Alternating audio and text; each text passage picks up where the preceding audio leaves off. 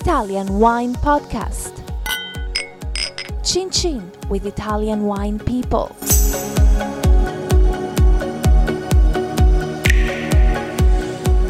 Hello, this is the Italian Wine Podcast with me, Monty Waldin. Today, my guest is Jeffrey Porter. Jeffrey is the Beverage Operations Director of the Batali Bastianich Group, which is based in New York City. Welcome. Thank you very much, Monty. Right, let's start at the beginning. How did you get into wine? While I was in college, I needed a job. And as you know, in the United States, to sell wine legally, you have to be 21 years old. And I needed a job. I was 19 years old, and I got a job as a dishwasher at a restaurant because I had no skills whatsoever. So in which state were you in at the time? I was in Texas, and this was in Austin, Texas. And that's your native area, isn't it? My native area. And I'm not going to call you where you were born. We're talking native grapes and all the rest exactly. of it. That's your native area. And the chef there, it was a family-owned German restaurant, so it was a lot of schnitzels. And the chef's name was Chef Hans. And I think he felt sorry for me because when you're a dishwasher, you smell bad when you get done working because it's hot and it's gross. Yeah, it hasn't changed in your case. No. Small studio. And at the end of every shift, he would give me a glass of wine, and he would tell me the story. My parents drank wine, but they weren't collectors, and they just drank because it was good, I guess. And I became very fascinated about it, and I told my father, I was like, Dad, I'm tasting all these wines that are really interesting. And then one day, I came home to my dorm room, and there was a package for me. It was a big box, and I opened the box, and there was a book by Hugh Johnson, his first book, 1968, Wine. And with it were 12 bottles of wine from around the world. And the note said, read this book, drink this wine, and learn about the world. Amazing. And I went in deep and then worked through the restaurant, became a cook. And then there was a wine shop in Austin, and I really wanted to work there, but I wasn't 21 yet, so I kept hanging out there. And then eventually on my 21st birthday, they offered me a job. It's amazing you had to wait until 21 to join the beverage industry. Mm-hmm. But that was how it was? Yep. And what was the next step? So I was there for about 2 years, and I became a buyer for them. I really wanted to get out of Texas, and I was just trying to think of the way to do it, but I also had this bit of an altruistic streak, and there's an organization called Teach for America where you teach in underserved areas of the United States. And so I wanted to do something more than what I was doing, selling people wine, and I joined Teach for America, and I taught high school in South Central Los Angeles, and that's when I found out my passion was really wine. I love teaching, but I love the stories and history of wine. So after my commitment to there, I moved to the Bay Area in San Francisco, and I became a wholesaler selling wine, but that wasn't enough storytelling. And then by luck's sake, thank God, I got a job I had no right to have at age 25 to be the wine director at a restaurant called Trevina in Napa Valley, and that's when it really took off. So you make it sound all so simple, but it can't have been that simple. I mean, I'm not saying you were lucky, but you've really made the most of, you have a talent for, you've got an incredible memory and a talent for tasting and a talent for dealing with people. What about some of the ups and downs on that initial journey that you made? Luckily, there's not been many downs. The downs are the stumbles and falls that you make making mistakes, but I guess the way I was raised is just you always learn from them and you try not to make them more than once. The honesty and the truth of wine is what made it so fun, and you can connect to strangers, even as a 21-year-old, and people would be like, are you old enough to drink? And I'm teaching and guiding people who were twice or even 3 times my age at the time into wine, and that was because I read, I tasted, I visited, I asked questions. The big thing is I've never been afraid, and when you're not afraid and at the end of the day it's really just wine. It's not heart surgery, it's not rocket science. You're here to make people happy, and with that attitude it's been easier to exist in a world where you know your goal is just to make someone smile. Okay, you talked about fear. I mean, you obviously come from a family that has a sort of social conscience, but I imagine you weren't brought up in extreme poverty. No. When you were working in South Central Los Angeles, for those of you that don't know, South Central is a rough neighborhood. How did you get your teaching message across in that area at that time? And did you have any kind of fear, or was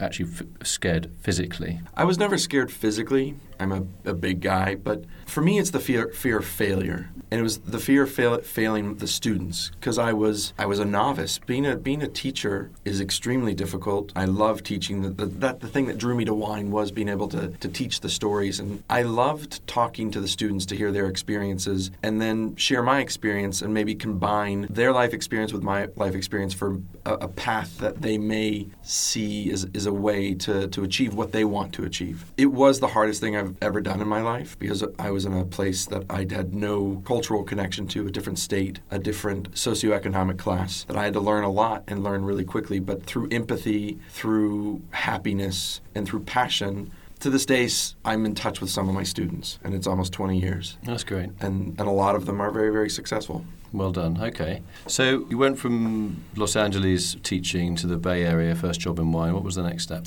So while I was at this restaurant in Trevina, in the heart of Napa Valley, I was able to touch producers, touch wine. I dabbled in winemaking. In 2004, I bought 2 tons of Syrah and had a friend of mine who was a winemaker help me go through the whole process of from picking to bottling. Was that a didactic thing for you then? Or did you actually think that you were going to start becoming as big as, say, Gallo and, Porter, Jeffrey Porter on the front label? It was, one of the ideas was to see if I wanted to maybe move in that direction. But for me, I also took it as didactic. Like, if I want to be able to tell the story of wine, I really need to see it and feel it from beginning to end. Yeah, I'm 100% with you on that. And it's still, I haven't made wine since. I've attended harvest, I've worked harvest, but not in such a 2-year process of picking the grapes, crushing it, punching it down 3 times a day for 2 weeks by myself with huge blisters on my hand, leaving the restaurant to go punch down, working service, then going back at midnight to punch down again, and then putting it barrel and smelling and being like, oh my God, I just ruined this wine. What the hell's wrong with me? And they're like, be patient. And I think that's been the lesson of wine. You have to be patient about everything. Be patient with the guests, be patient with your staff, be patient with yourself, be patient with the wine, and they will give you what you need.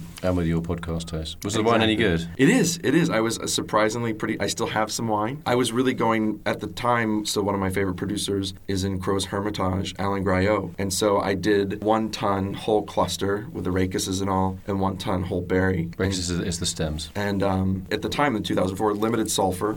I didn't know about native yeast then, so we used a Hermitage strain of yeast, and it came out good. The alcohol, it's like 14%, but for Napa Valley Syrah, it's not that bad. Okay, so winemaking in California. Next step? So my girlfriend at the time, who's now my wife, she couldn't find steady work in Napa Valley because she's not in the wine industry. And it's kind of an insular place because it's all about one thing and one thing only, and that's wine, which is kind of boring within itself. So we moved to San Francisco, and I was looking for jobs all over the country, trying to be a sommelier at fancy restaurants, and I didn't get a job. Why not? If you'd worked at Trevina, surely that's a pretty good calling card. I thought it would be, but I think maybe my ho-hum Texan demeanor didn't go over well with some of the fancy restaurants I applied with. But I was lucky enough. There was a small family-owned grocery store company called Andronico's Market in the Bay Area, and they wanted to change their wine program and make the wine shops in their grocery stores more feel like a wine shop with dedicated wine people in them, kind of sommelier-esque. And so I was tasked with redoing the program there, and I did that for 4 years, and it was great. And I was able to, my favorite thing that I ever did there is we did a private label wine that was biodynamic Cabernet Franc and Terrain Sauvignon and sold it for $10.99. And we did 1,000 cases in 1 month. Must have flown out. It was amazing. And it was so cool to see people at a grocery store buy biodynamic Cabernet Franc in 2006. So I did that till 2009. I really missed the restaurant industry. And this whole time I was moving through the Court of Master Sommelier program, sat for the advanced somm in 2005, didn't pass, and then sat again in 2008 and then passed. And then was like, okay, I'm going to go for the masters. But I needed to work on the floor of a restaurant. And so a friend of mine said, hey, there's this restaurant group in LA run by this woman named Nancy Silverton who's partnered with Mario Batali and Joe Bastianich. Would you be interested? And I was like, yeah.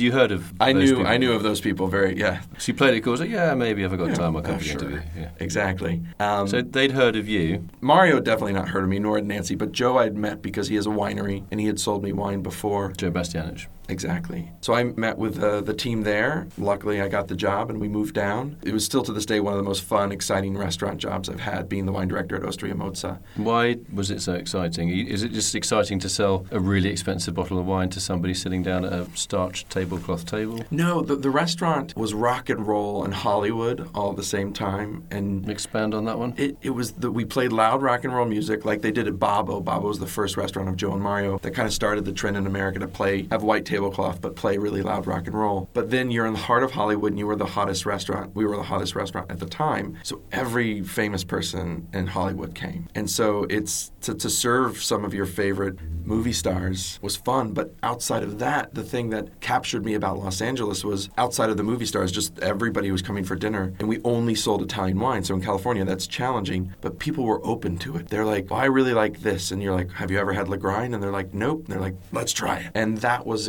It was refreshing to be with people who just had a curiosity. Because in San Francisco and to an extent New York, people are curious, but there's established wine culture there, and they feel like they're more in the know, so they want to kind of tell you, and they're not as open as I found as they were in Los Angeles. But isn't there a way of dealing with that as a sommelier to sort of coax them without coaxing them to get something that you absolutely think that they're going to like? Absolutely. Rather than something they've read in a famous magazine and say, I want to have that because it got 100 points. No, we do that every day, day in and day out. But in LA, it was just fun to have people who had no preconceived notions about anything and just wanted a good bottle of wine. What about the social hours? You're married. Were you married at the time when you were working in I was. LA? Or I am still, yes. Oh, okay.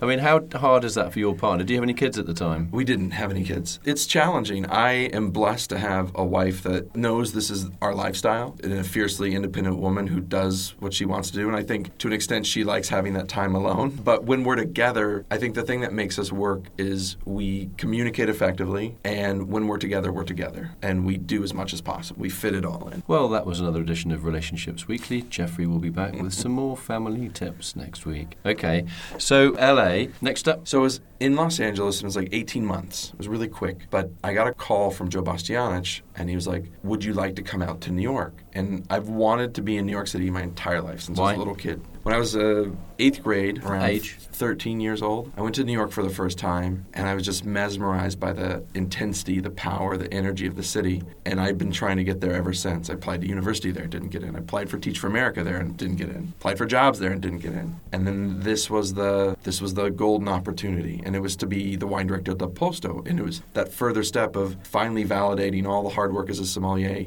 that I could be myself and be at a 4-star restaurant in New York City. Give us the name again. Del Posto. How do you spell that? D-E-L, new word, P-O-S-T-O. What was the interior like? Was it so no rock music, presumably? No, it's interesting. It's funny. We have a live piano player, but if you're listening, you'll be eating your beautiful orchiette, hand rolled, hand pressed into the little ear, and then you'll be like, is that AC/DC on a classical piano? And so the piano players have taken modern rock songs and turn them into kind of jazz or classical pieces. Okay, so that's kind of revolutionary musically, but the food was very obviously modern Italian, but traditional modern Italian. Yeah, not like it's modern Italian rooted much more in tradition, or what we like to say is New Yorkese too.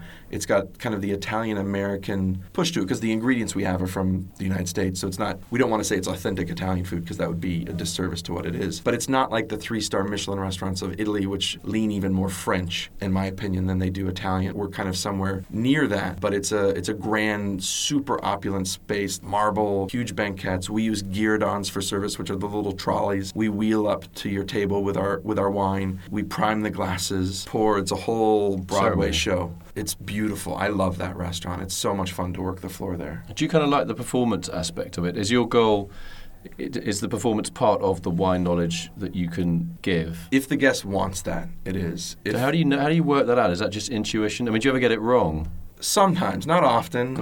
I've been luckily enough able to read tables well, but you always get, you serve thousands of guests a year, you're bound to get something wrong, and sometimes you're like, blah, blah, blah, and they're like, we don't really care. And you're like, okay, head down, tail between your leg, and they just want to have a glass of wine. Exactly. And they're just like, shut up. Get you out of their face. Exactly. But there's a lot of people, because Del Posto's an event kind of place you go to for anniversaries, for birthdays, for something special in your life. A lot of people want the theatrics because the space lends itself to being bigger than normal life. And because the price of dinner there is the price of going to a Broadway show, and it's the same length, 3 hours for 2 people is a normal dinner. We want to give them the show that they want. So just through talking with people, through discussing wines and what they want to do, you kind of figure out how you want to play the table. What do you do to unwind? Well, now I have a 4-year-old, so I like playing with her a lot. I read. I try to work out, not effectively enough. When you say you read what? Novels, history? I read, currently the past few years, it's been biographies of U.S. presidents. I was going to ask if it was political. Yeah. Because you're quite a political animal. We won't get into politics, but